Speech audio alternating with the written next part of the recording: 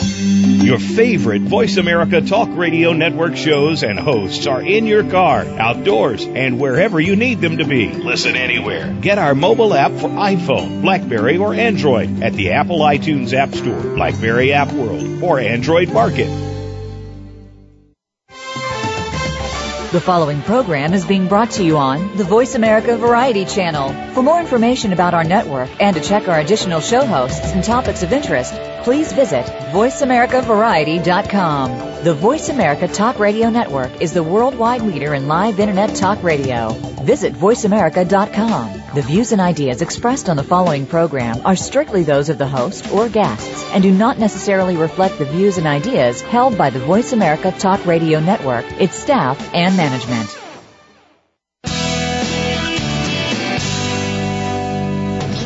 Welcome to Go Green Radio, brought to you by Covanta Energy. Reduce, reuse, recycle. Rethink renewable energy and energy from waste. This program will help start you thinking about how to protect our world and its important resources. Now here's the host for Go Green Radio, Jill Buck. Welcome to Go Green Radio. I'm so glad that all of you could join us today. I think you're really going to enjoy our guest. Though we're going to be talking about things that have to do with green and sustainability like we do every week on Go Green Radio, his perspective is refreshing. It's very positive. I think you're going to feel a lot of empowerment after you listen to Brian and what he has to say about his point of view about this huge challenge that we have before us, which is nothing less than our survival and the sustenance of our quality of life that we want to pass on to future generations. Brian Welch is our guest today, and besides being the publisher of several magazines that you may be familiar with, to include Mother Earth News, he has a book out called Beautiful and Abundant, and I just finished reading it this week, and I have to say I found it really invigorating, and I'm so glad to have you on the show today, Brian. Welcome to Go Green Radio. Thank you, Jill. It's great to be here. You know, as I mentioned, I really did enjoy your book, Beautiful and Abundant, but, you know, due to my work and my lifestyle and, you know, what I'm already sort of into, I'm kind of a green geek, if you will, I am predisposed to be receptive to your message. And I'm kind of interested to know how you envision this book making it outside of the so-called green echo chamber and into the hands of people who may not be as enmeshed in environmental work. Well, sure. I mean, that's always the challenge, isn't it? But I tried to set the book up specifically to do that. And I've had a lot of feedback from people who say, oh gosh, I'm not an environmentalist at all, but I really liked your book because it relieved some of the anxieties I was feeling, you know. And one of the things that we know from all the decades of Mother Earth News and the receptivity of that magazine's audience is that lots of people who really care deeply about clean air and clean water and a healthy planet don't necessarily identify themselves as environmentalists or as green geeks like you and me, but they do identify themselves as conscientious people. And so at least as I see the book, it's a book for any conscientious person who wants a great future for our species and for the planet that we share with all these other species. And anybody who wants that, I think, you know, can find something to enjoy in the book. The book is not explicitly an environmental book, but it is explicitly a book about creating a better future. Well, and that's very true. And we're going to walk through the process that you outline to help people envision that better future, because I really think it's unique. It's a fresh perspective that I've never seen, and I've read a lot of books on the shelf in this genre. You know, for at least a decade, some of the most ardent advocates of environmental protection have gone to great lengths to educate people on what will happen if we don't change our destructive habits. And I think that some consumers have either been frightened or maybe shamed into changing their behavior. But as you mentioned in the book, fear and avoidance of pain can only take us so far. There's only a kind of a minimum threshold of behavioral change that can be motivated in that way. In fact, you write, we don't need a disaster to motivate change. A great contagious idea or two can create all the motivation we need. I found that very comforting. But I'd love for you to explain your thinking on this to our listeners. Well, if you look back over what we've accomplished as a species, it's remarkable. It's almost miraculous. And a lot of it just in the last 100 to 150 years. I mean, it was only about 15 years from the invention of the the pedal-driven bicycle, the gear-driven bicycle, to human flight. And in between those was the invention of the motorcycle and the automobile. 66 years after we first lifted off from the dunes at Kitty Hawk, when the Wright brothers were inventing the first flying machine, 66 years after that event, we were on our way to the moon. And so our capacity for invention, our capacity for innovation, our capacity for solving problems is stunning. And it seems to me that we're not going to be able to retreat from the challenges we're facing and somehow elude them in that way. We're going to have to innovate. We're going to have to create not only new ways of doing things, but new ways of seeing things. And I think that kind of change is always motivated by positive visions, is always motivated by the engagement of the human imagination in positive and enthusiastic and joyful ways.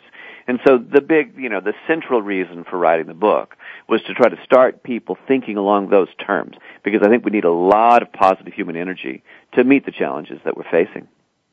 Well, and I think that's why you will hear Robert Kennedy Jr. talking about this as our generation's moonshot. And sometimes Absolutely.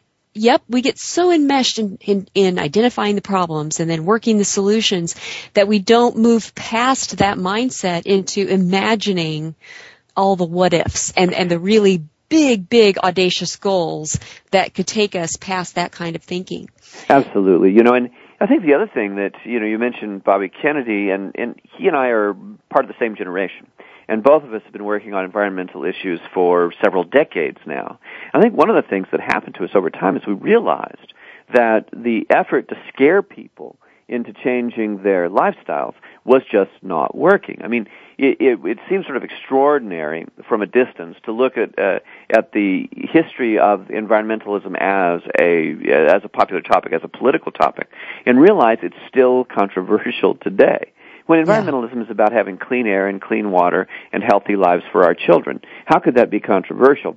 Unfortunately, we've allowed it to become controversial because we've allowed ourselves to be characterized as Chicken Little, as relentlessly negative, as dressed in sackcloth and ashes, and advocating some kind of uncomfortable and austere human existence, which of course nobody wants. So in addition to visualizing a great future for humanity, I think this is a great time for those of us dedicated to the topics of environmentalism to start changing our tone and changing our identity in ways that helps us engage much larger audiences of people.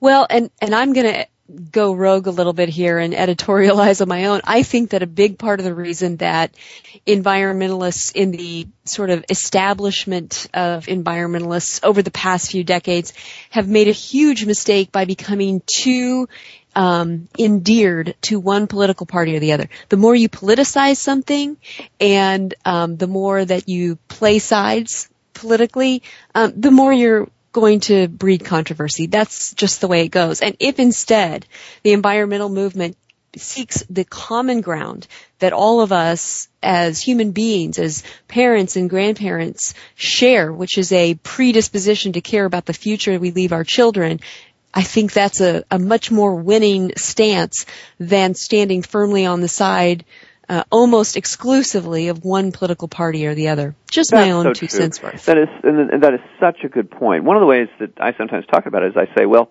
the vast majority of us can agree on the kind of world we want our great-grandchildren to live in.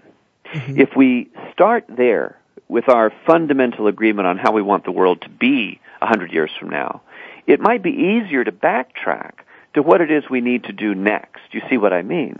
Yes. When we start out from a point of agreement rather than starting out from a point of disagreement, which, of course, as you point out, is what partisan politics is all about. Well, and I think if environmentalists, feel like the best solution to our problems is to mandate, regulate, and legislate our behavior instead of inspiring the best in and having some faith in our fellow men and women to do the right thing for the right reasons, that can stymie that positive vibe for as sure, well. For sure. That is so smartly put. The other thing is, no government and no multinational corporation has ever changed its behavior, has ever changed the world in a positive way because it was preached at because it was harangued by some sort of interest group. The way change occurs is people change their minds. You know, during my lifetime, our attitudes toward racial prejudice and, in fact, even slavery have changed dramatically worldwide. The attitude toward racial prejudice is shifted about 90 degrees from where it was in the early 1960s. And we changed that attitude because people, individuals worldwide, changed their minds about how fairness was constituted. They changed their minds about right behavior and wrong behavior. They changed their minds about social justice. Humanity did, as individuals. And that's how that huge change took place. Governments, of course, then, when their constituents change their minds, governments change overnight. Companies change their practices. But it's not because somebody preached at them or got some law passed. It's because the opinions of individual human beings changed. Well put, and I completely agree with you. You know, one of the things that I found so refreshing in your book, you know, we read in the headlines over and over again about droughts, extreme weather events, and that's capturing more and more of the headlines around the world as we begin to see these patterns emerging. And it seems like the buzzword of the decade so far is scarcity. Droughts cause scarcity of water, scarcity of food, etc. Yet in your book, you ask your readers to imagine a world of abundance. And I'd love for you to talk to our listeners about how we move past these reports of diminished resources to a place where we can truly embrace the notion that we can create abundance for future generations. Yeah, well, you know, there's this funny unspoken truth at the center of all these conversations. The unspoken truth is we, as human beings, now have all the tools we need to dictate the size of our population. If we decide that we have to take the human population to its absolute upper limit before we go about managing our own population, well, then scarcity is going to be a daily issue. We're always going to be wrestling because we're going to be up against that margin all the time. But I just ask people, well, gosh, if we can agree that at some point we will have filled our habitat, basically come to our limit, our population limit as a species. If we agree that at some point that has to be managed, well, why not manage it at a lower level that leaves plenty of room, both literal and figurative room, for comfortable, abundant, innovative lifestyles? I live on a farm. I raise a lot of meat and have a lot of animals and have a lot of space around my home. And I really treasure that lifestyle. I think it's a green lifestyle. I'd like that lifestyle, though, to be available to anyone who would enjoy that lifestyle worldwide. And I don't think that's unreasonable. But we would have to leave the space necessary so people who wanted to could be small farmers and not every inch of farm ground turned into a big industrial farm. That'll require, pardon me? I was going to say, Brian, you know, you have an interesting approach to population issues, and I want to go into that in depth. We've got to take a quick commercial break, but when we come back, I want you to talk about that very issue of how do we view population and what's a comfortable way that we can manage that without creating sort of inciting a riot. Okay. And so we're going to cover that when we come back. Don't go away, folks. We've got much more with Brian Welch right after this commercial break.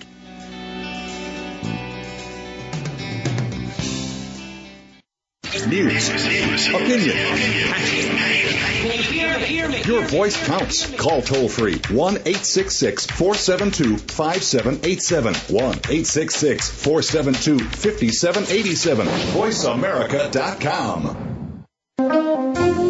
Two views. Different topics. Questions. Answers. News. And advice. You'll want to check out Ecoman and the Skeptic live from Philadelphia University. Every week, join hosts Rob Fleming and Chris Pastore as they tackle a different topic on sustainability. You'll hear all sides of the issue, supported by guests who provide valuable insights. Get ready to be engaged, educated, and entertained when you tune into Ecoman and the Skeptic. Broadcast live every Wednesday at 3 p.m. Eastern Time, noon Pacific Time on the Voice America Variety Channel.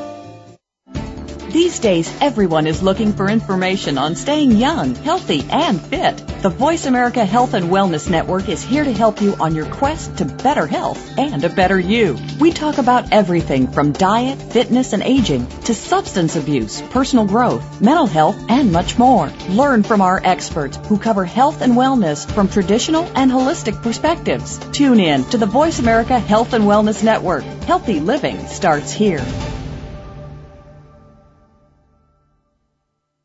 Take a wild guess. How much garbage generated in the United States today is converted into energy?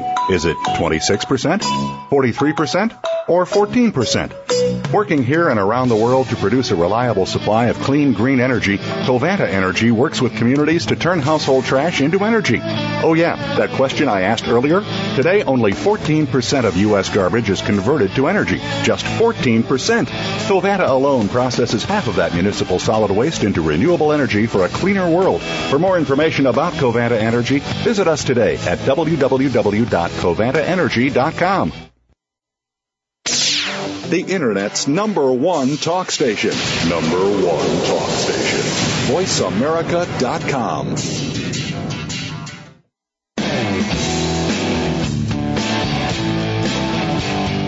You're listening to Go Green Radio with your host, Jill Buck. Jill would love to hear your comments or questions on today's show, so call us toll-free at 1-866-472-5788. That's 1-866-472-5788. Write to us, too. Save some trees and send us an email to gogreenradio@gmail.com. That's gogreenradio@gmail.com. Now back to Go Green Radio with your host, Jill Buck. Welcome back to Go Green Radio. If you happen to just be joining us, our guest today is Brian Welch. He is, of course, the publisher of several publications that you might be familiar with. Mother Earth News just happens to be the one that I'm most familiar with, but he's got a new book out called Beautiful and Abundant, Building the World We Want. And I highly recommend the book. If you'd like more information, don't close this tab in your web browser. Keep listening to us on voiceamerica.com, but you can follow along as I'm interviewing Brian if you open a new tab in your web browser and go to Beautiful and Abundant, spell out the word and, beautifulandabundant.com. And that's where you can find out more about the book. You can read the first chapter. You can purchase it and find out more about what we're talking about. Before the break, we were talking a bit about how it is that we can create a world of abundance when right now it seems like we talk about scarcity much more than abundance. And Brian was talking about some of the things that a lot of people in the environmental industry talk about, and that's population issues. And sometimes, we've had some guests on this show who had some viewpoints on that subject that upset some of our listeners. That's a little bit more maybe extreme or seemingly harsh in terms of population control measures. But Brian's point of view on this issue I found refreshingly different, and I'd like for you to go into more detail about how you think we might be able to address this issue and the limitations that we're hitting in terms of how many people our planet can comfortably sustain. Well, you know what you were saying earlier, Jill, about the fact that change comes through individual people, and that aligning oneself with a particular political party or trying to get governments to clamp down on certain kinds of human behavior doesn't work unless there's a public consensus that kind of change, that sort of policy should be out there, should take place, should be enforced. I think that's ultimately true when it comes to discussion of population. Just before we went to the break, I was just saying that inevitably, we must eventually manage our own population. No pasture can hold an infinite number of cows. No planet can hold an infinite number of human beings. So if we accept that ultimately we'll have to manage our population, there are a few people who don't, but the majority of people acknowledge that that's an obvious fact. If we must eventually manage it, then why not start talking about what level we'd like to manage it at? And why not leave enough room for big wildernesses full of unsullied nature? Why not leave enough room for people to live on an acreage and grow their own food if they want to? Why not leave enough room for our children and our grandchildren and our great-grandchildren to enjoy time in the outdoors, in nature, on every continent, in every country, in every biological system. Why not maintain this planet as the astonishing, abundant place that God created? We can do that by voluntarily limiting our population, but the idea of legislating a population limit is crazy as far as I'm concerned. That's the fastest way to alienate people from this very important conversation. And the involvement in the vast majority of human beings in this conversation is by far the more important thing than some kind of short-term government limit on reproduction. We really don't want government involved in reproduction in any way, shape, or form. I hold a very strong opinion on that point. But I do want my neighbors, my friends, the people my fellow citizens, my fellow inhabitants of Earth, to begin the conversation, because I think eventually we'll reach the consensus that a smaller human population is preferable because it allows for much superior lifestyles for future generations. Mm-hmm. Well, and it doesn't help when some of the millennial generation are almost critical of those of us who've already had however many children we're going to have, and almost come at this issue from a self-righteous, I will not have kids point of view. And, I've heard kind of disparaging remarks about, procreators, as if that's something wrong. There's something wrong or immoral from an environmental standpoint to procreate at all. And I think that's a big mistake as well. I just feel like your approach is so much more inclusive, and the more that people who are concerned about this issue can imitate that inclusive vocabulary and spirit, the better off we'll be. I really do. Well, I'm very much in favor of continued biological reproduction for humanity. I'll go on the record. I hope we keep that up. I think it's important. Another factor there, of course, is people who are anti-procreator or whatever it is they're saying. I mean, I allow a little bit for naivete and for, activist mindset and all that. But it is the fact that I have children that awoke the deepest environmental impulses inside of me. It was the birth of my children that made me think, hey, I want this planet to be a terrific, terrific, terrific place for many generations in the future. And I have a personal stake in that. I think that's a very important source of inspiration and motivation. And I think lots and lots of people feel that. So, it could be that we are better environmentalists as procreators than we would be if we weren't. I know that personally that's absolutely the case for me. It really wasn't until I had DNA in the game, that would go beyond my own lifespan, and when that baby's born, you'll do anything to protect them. And when you realize that, at some point you ultimately will not be able to do that, what can you do right here, right now to shape the future that we want? I run a nonprofit organization that's called the Go Green Initiative. It's an environmental education program, and I've often said it's not enough to prepare our children for the future. We must prepare the future for our children. And that is really what has kept me going when it comes to looking at resource conservation and all the things that we can do to preserve the foundations of a good standard of living we want to leave them. So I think that we are in agreement on that point. One of the things I wanted to ask you, because you point this out in your book, is that, and it's so true, our economy is built to succeed based upon population growth. And you have a chapter in the book entitled The Big Ponzi. And you cited Italy and Spain as countries in which the population has sort of stabilized. But of course, both countries, as so many European countries are experiencing a great deal of economic stress. And there's a lot of variables that contribute to that, of course. But how do you envision our world economy adjusting to a leveling off or even a decrease in the overall human population? Well, that's another thing we're going to have to consciously manage. We're going to have to consciously redesign our economic systems to accommodate fewer customers. And it's going to be tricky, and we haven't really even begun work on it yet. I mean, there's a few economists out there doing some fairly interesting and pioneering things. But unfortunately, we have no real live laboratory in which to test new economic ideas of this kind, because everywhere in the world that the native population is stable, virtually every country where the birth rate is down at a sort of equilibrium level is importing immigrants from other places. And so we haven't yet encountered the environment where these theories, these ideas can be tested. And that puts us at a bit of a disadvantage. But we need to be thinking about it. And of course, economics are within our control.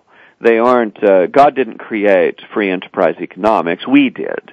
And we're capable of adapting it to any situation. My feeling is just that it's time to start thinking about that, because it is going to be a very different environment economically, and it will require significant changes in the structure of our economics. I'm not arguing for anything other than free enterprise. I believe in free enterprise economics. I'm a capitalist and have been all my life. But capitalism is going to have to grow up a little bit to operate successfully in a world where you don't just have more and more customers every year because the birth rate is supplying them. Well, you know, it's so true. And our educational system, particularly at the higher education level, has adapted to many changes, and this is no different in my point of view. I mean, I went to a land-grant university, University of Illinois, and that was very practically and pragmatically designed to help our economy in the state of Illinois shift from an agrarian-only economy to a more industrial economy. And there were very practical engineering classes and sectors of majors and educational systems set up to help us do exactly that. And there's no reason why we couldn't engage our higher education system in a similar transformation of the economy. So, I think you're exactly right. And I think that a lot of environmentalists that I have spoken with have talked about, as we mentioned, a lot of legislation, and that's been a big focus of what I've observed of the environmental movement. But you talk about the power of entrepreneurialism and how entrepreneurs could really help us create this new world of beauty and abundance. And I'd like for you to talk about that just a little bit. Well, as you were saying, there's the economy is going to have to be reinvented to some extent or another, and I think it's entrepreneurs who will do that, and they're already beginning. I mean, already we're existing in a world where we're seeing business adapt to a world in which their practices are quite transparent, from the way that they mine their raw materials, the manufacturing processes, the way they treat employees worldwide. All of these things are now visible to the customer. And the customer is beginning to pay attention to those things and assign values to the practices of these companies, so that conscientiousness comes to have an economic value in the marketplace. That's truer and truer every day. I mean, imagine 5 years ago, the most valuable company in the world, which is Apple Computer, the most valuable company in the world, changing its policies fundamentally because people criticized the morale levels of a factory in China. I mean, this is a new world in which conscientiousness has significant economic value.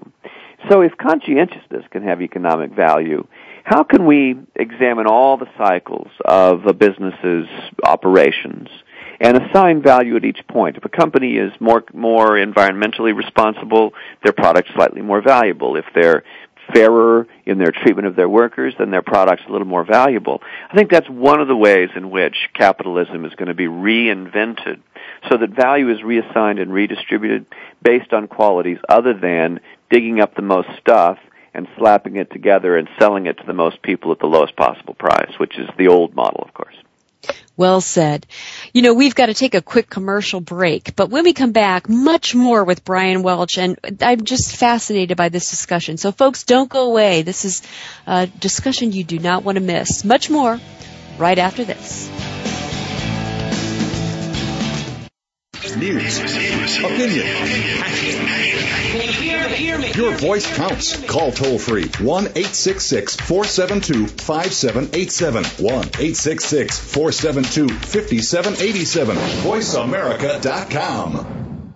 If If you think you've seen online TV before, let us surprise you. VoiceAmerica.tv is online now. The leader in live Internet talk radio has done it again. Multiple channels, a state-of-the-art viewing experience, live and on-demand programs streaming 24 hours a day. It's exactly what you want, when you want it. VoiceAmerica.tv. From health and wellness to business, sports, and everything in between. Discover our new world. Visit VoiceAmerica.tv now and experience the future of online television. VoiceAmerica.tv. Take a wild guess. How much garbage generated in the United States today is converted into energy? Is it 26%, 43%, or 14%? Working here and around the world to produce a reliable supply of clean, green energy, Covanta Energy works with communities to turn household trash into energy. Oh yeah, that question I asked earlier? Today, only 14% of U.S. garbage is converted to energy. Just 14%. Covanta alone processes half of that municipal solid waste into renewable energy for a cleaner world. For more information about Covanta Energy, visit us today at www.covantaenergy.com.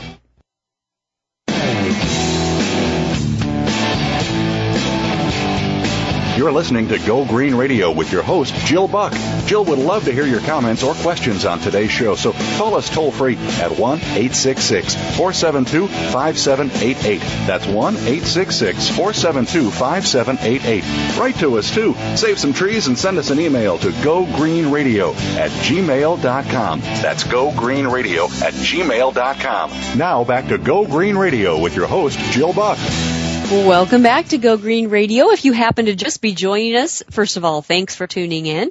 But secondly, our guest is Brian Welch, and I'm thoroughly enjoying this conversation. He's written a book called Beautiful and Abundant, Building the World We Want. You can check it out at actually, you don't even have to do the www, just beautifulandabundant.com.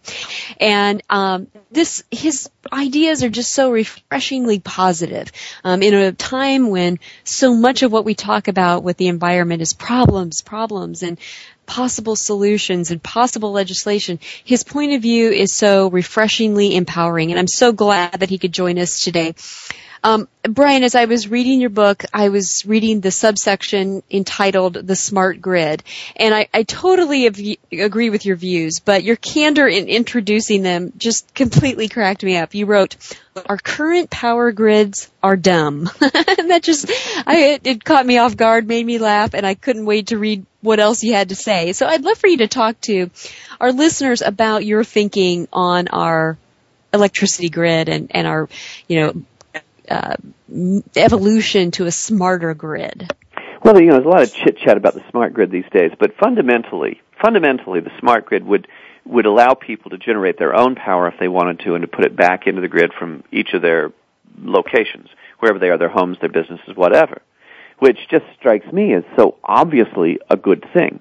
Not only because it allows more renewable energy, more solar energy and wind energy to get into the grid, but also think about how secure our power system would be if we had literally millions of points of generation contributing from all these different locations, so that, let's say, we had a natural disaster in a particular place.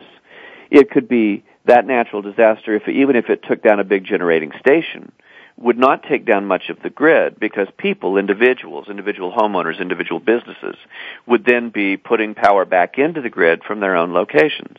That seems to be so good for society, in such an obvious way that human beings should be cooperating with each other in a material fashion by adding to the power grid. It just seems so obvious to me that I thought, well, the fact that we can't do that, basically for lack of the right kind of metering systems, is just crazy in this day and age, or rather dumb in this day and age. And every human being, if they sat and thought about it, I think would just be in favor.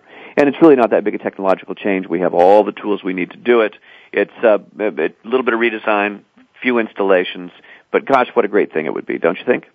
Well, I do, but I'll tell you, in my mind, the biggest obstacle to that is public policy. Here in California, there are incentives to put distributed generation units, whether it's solar or wind, in different locations. However, if you create excess wattage or megawattage or kilowatt hours past what you can use, there's no financial incentive to do so. So, for instance, if you generate all the power that you use, well, then you're not paying the utility anything whatsoever. But if you generate more than you use, that energy does go into the grid, but you can't sell it. You receive no financial reward. So companies or individuals who could afford to generate more electricity than they can use have no financial incentive to do that. That's not the case in every state and not in every local power board. Some places in the U.S. have that kind of public policy that says, hey, if you can generate as much as you can, and we'll pay you for it, for whatever you're not actually using, which I think is very, very smart. So part of it is technology and part of it is public policy. I think it's a great idea, however. You talk about different energy technologies in the book, and I'd like for you to discuss with our listeners which ones excite you the most in terms of their potential impact on the future of the planet. Well, the obvious ones at the top of the list are always solar and wind, and they are growing rapidly. Photovoltaics are getting rapidly more efficient, and photovoltaic cells are getting much cheaper very rapidly. So all of these things are becoming more economically feasible day by day. I must say, one of them that I'm craziest about, and I don't hear talked about as much in the media, is geothermal.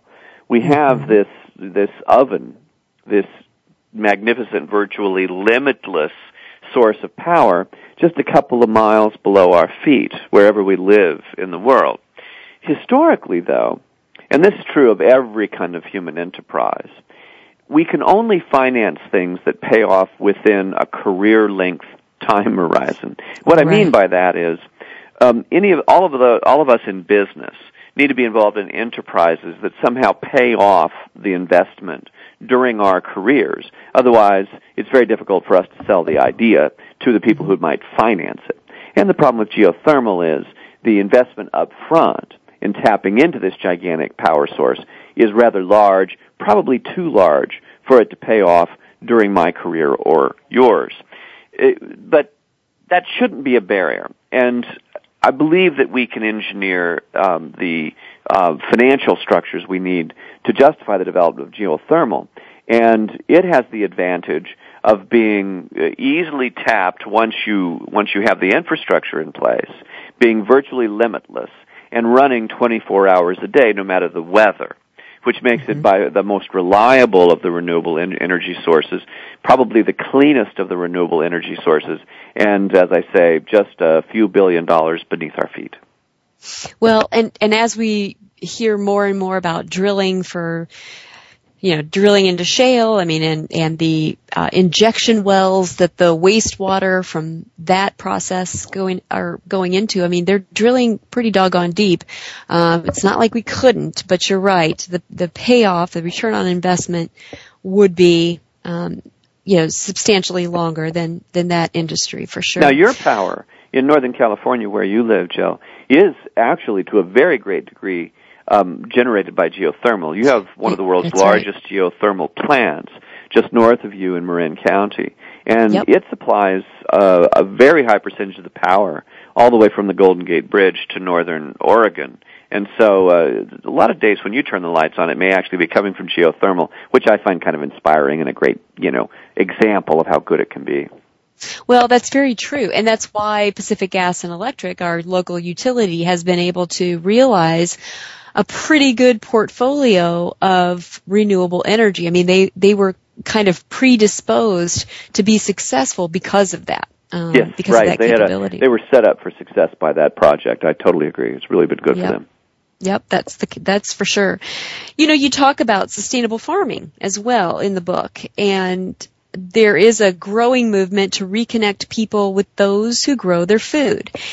We've talked about that in different ways on Go Green Radio, but I'd love for you to talk about the impact you believe this movement will have on the food industry in America, especially when one of the biggest stories of the day is pink slime. What impact do you see this movement of reconnecting people to their food makers? What's that going to do for us over the next 10 years or so? It's a revolutionary change already. I mean, every day the public awareness of how we create food in the industrial system is rising.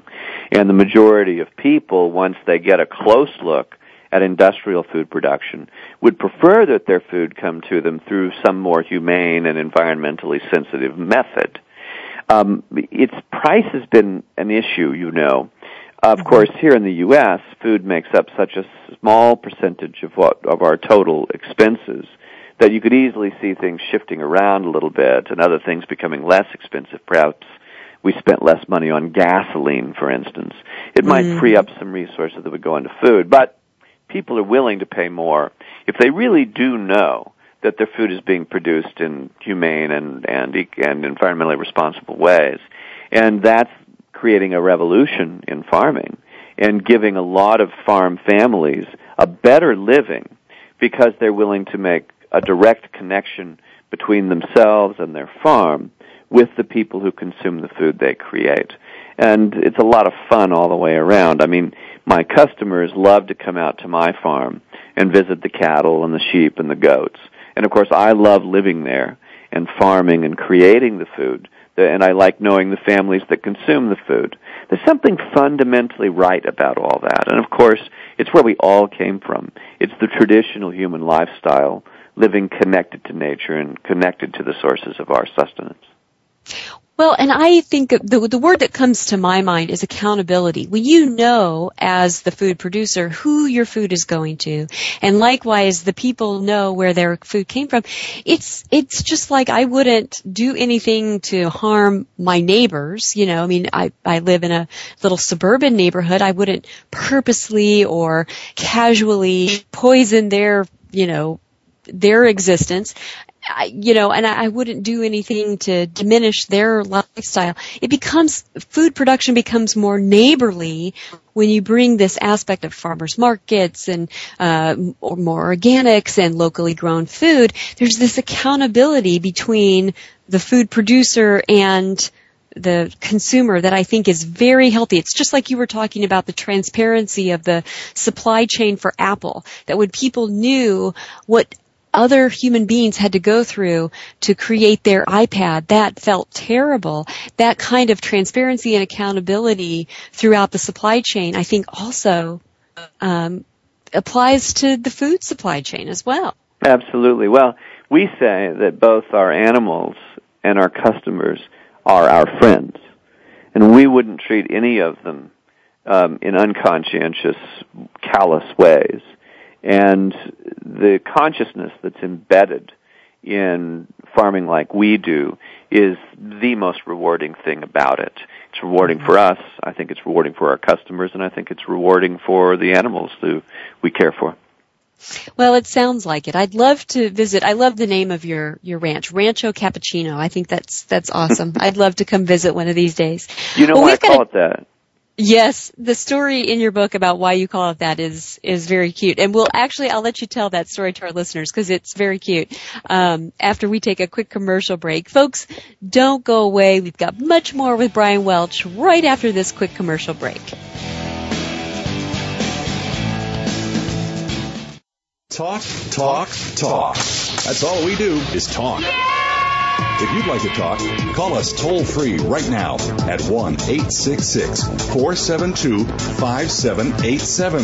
1-866-472-5787. That's it. VoiceAmerica.com. Take a wild guess. How much garbage generated in the United States today is converted into energy? Is it 26%, 43%, or 14%? Working here and around the world to produce a reliable supply of clean, green energy, Covanta Energy works with communities to turn household trash into energy. Oh yeah, that question I asked earlier? Today, only 14% of U.S. garbage is converted to energy. Just 14%. Covanta alone processes half of that municipal solid waste into renewable energy for a cleaner world. For more information about Covanta Energy, visit us today at www.covantaenergy.com. Go behind the scenes of what you see, hear, and read on the news. Learn the ins and outs of public relations on Stars of PR with Cindy R. every Thursday at 7 a.m. Pacific Time. Cindy Rakowitz is a Clio Award winner and is the co-founder of VR Public Relations, who wants to share her PR experiences and knowledge with you. Learn how to handle a crisis, deal with celebrities, and become a terrific PR executive. Listen to The Stars of PR with Cindy R. every Thursday at 7 a.m. Pacific Time, 10 a.m. Eastern Time on the Voice America Variety Channel. Streaming live, the leader in Internet talk radio, VoiceAmerica.com.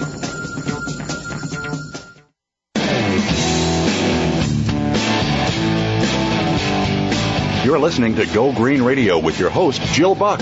Jill would love to hear your comments or questions on today's show, so call us toll-free at 1-866-472-5788. That's 1-866-472-5788. Write to us, too. Save some trees and send us an email to gogreenradio@gmail.com. That's gogreenradio@gmail.com. Now back to Go Green Radio with your host, Jill Buck. Welcome back to Go Green Radio. Our guest today, if you happen to just be joining in with us, is Brian Welch, author of Beautiful and Abundant, Building the World We Want. You can check out his book and much more about him and his ranch and his work at beautifulandabundant.com. Just before the break, we were talking about his ranch. It's called Rancho Cappuccino, and the story of why it's called Rancho Cappuccino is very cute. Brian, why don't you share that with our listeners? Well, somebody was making fun of me. Somebody nearby here in Kansas making fun of me, and said that I was. He thought I was one of those cappuccino cowboys. I told him that we were close to town. We were 2 miles from Starbucks. He said, "Oh yeah, you're one of those cappuccino cowboys." And I thought, yeah, that's exactly what I am. And in fact, I think that's a good thing in the sense that there's no reason why our farms can't be great places to live. In fact, shouldn't we be paying attention to that on all of our farms across North America and around the world? Shouldn't every farm and every ranch be a neat place where we're not only creating food, but we're also creating a lifestyle for ourselves and our animals? We're creating a sort of art, a landscape. We're creating a healthy environment. All that feeds back into it. So I embraced the notion of being a cappuccino cowboy by just calling the place Rancho Cappuccino. I'm envisioning a brand new product available at Starbucks, a great big belt buckle with the Starbucks logo on it. I love that idea. I might suggest that to somebody. I love it. All the cappuccino cowboys out there can have the belt buckle to go along with their lifestyle. Exactly, right. One of the concepts that I appreciated so much, it appealed so much to my sense of social justice that you talk about in your epilogue, was the notion that the poor in our world must be elevated. And I'd like for you to talk about how that, as a collective goal, could help create a more sustainable future for all inhabitants of the earth. Well, first I want to say they have been elevated. 150 years ago, 85% of humanity lived at what we would call a very abject level of poverty, what we would equate to, less than $1 a day in income after we do all the analysis of the inflation rate and everything. It was 85% of human beings worldwide. Today, that's down to about 15%. So our intention of helping the poor and elevating the poor has been realized to an extent in the world. But that isn't a goal that we ever fully achieve. As long as there's economic disparity, there will always be some people who are living at a level of poverty that's just inhumane, that we shouldn't tolerate. And there's a new reason for that in a world where we need to form consensuses between countries, between cultures around the world about how to preserve our habitat, how to conserve our resources. We really need a sense of human togetherness and mutual interest in order to form a consensus like the one I'm describing. To get that consensus, we have to make sure that our economic systems are fair, and poverty is the great glaring illustration of the unfairness in the world.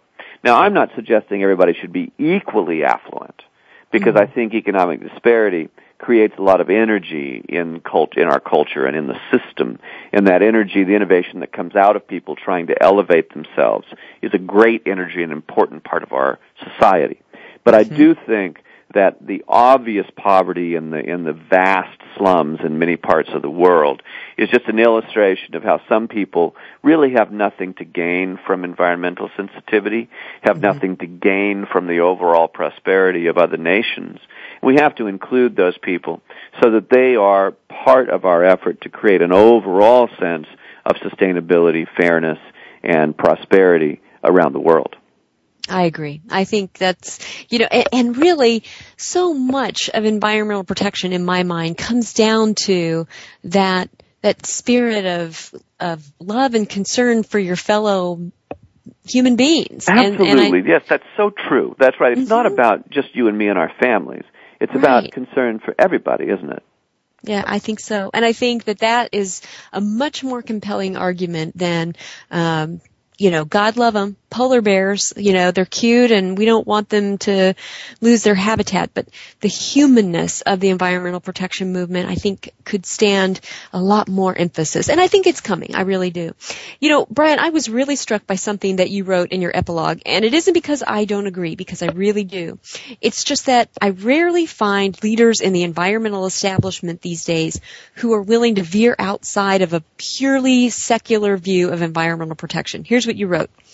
In my vision, every unique ecosystem across the globe would be preserved in its natural state, preserved as God created them.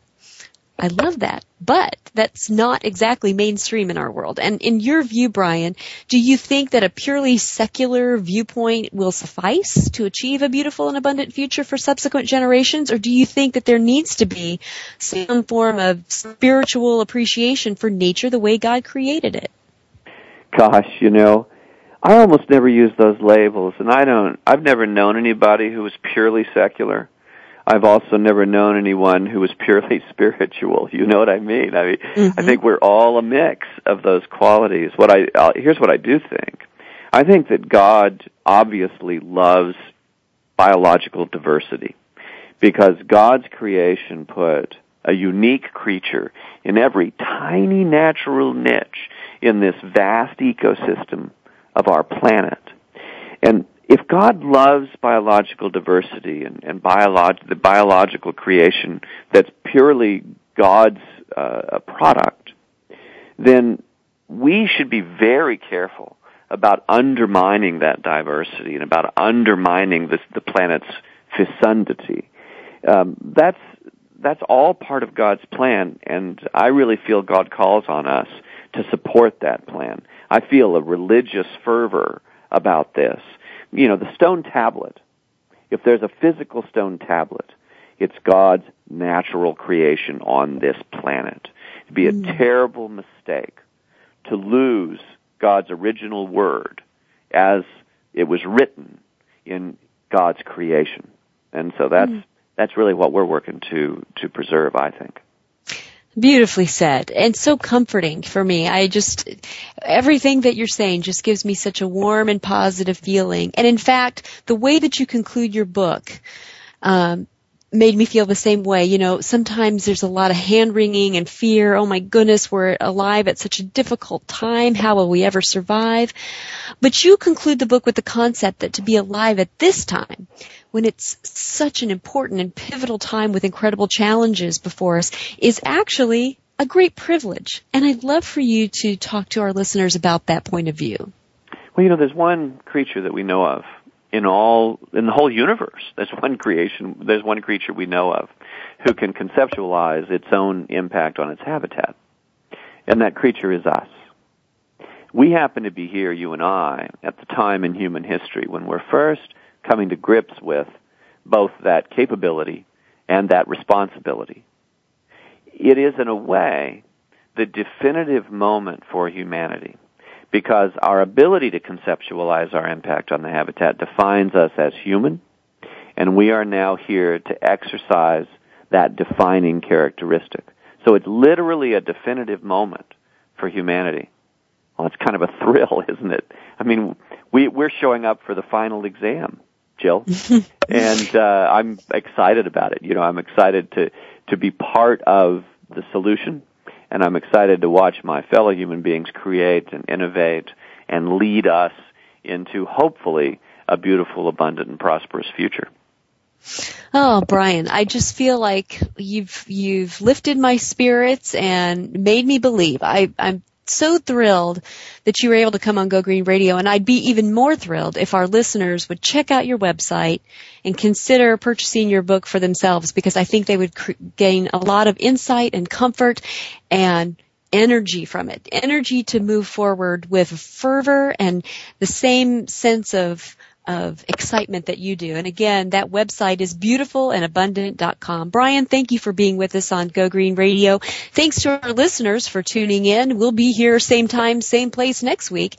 And until then, have a wonderful week and do something in your life to go green.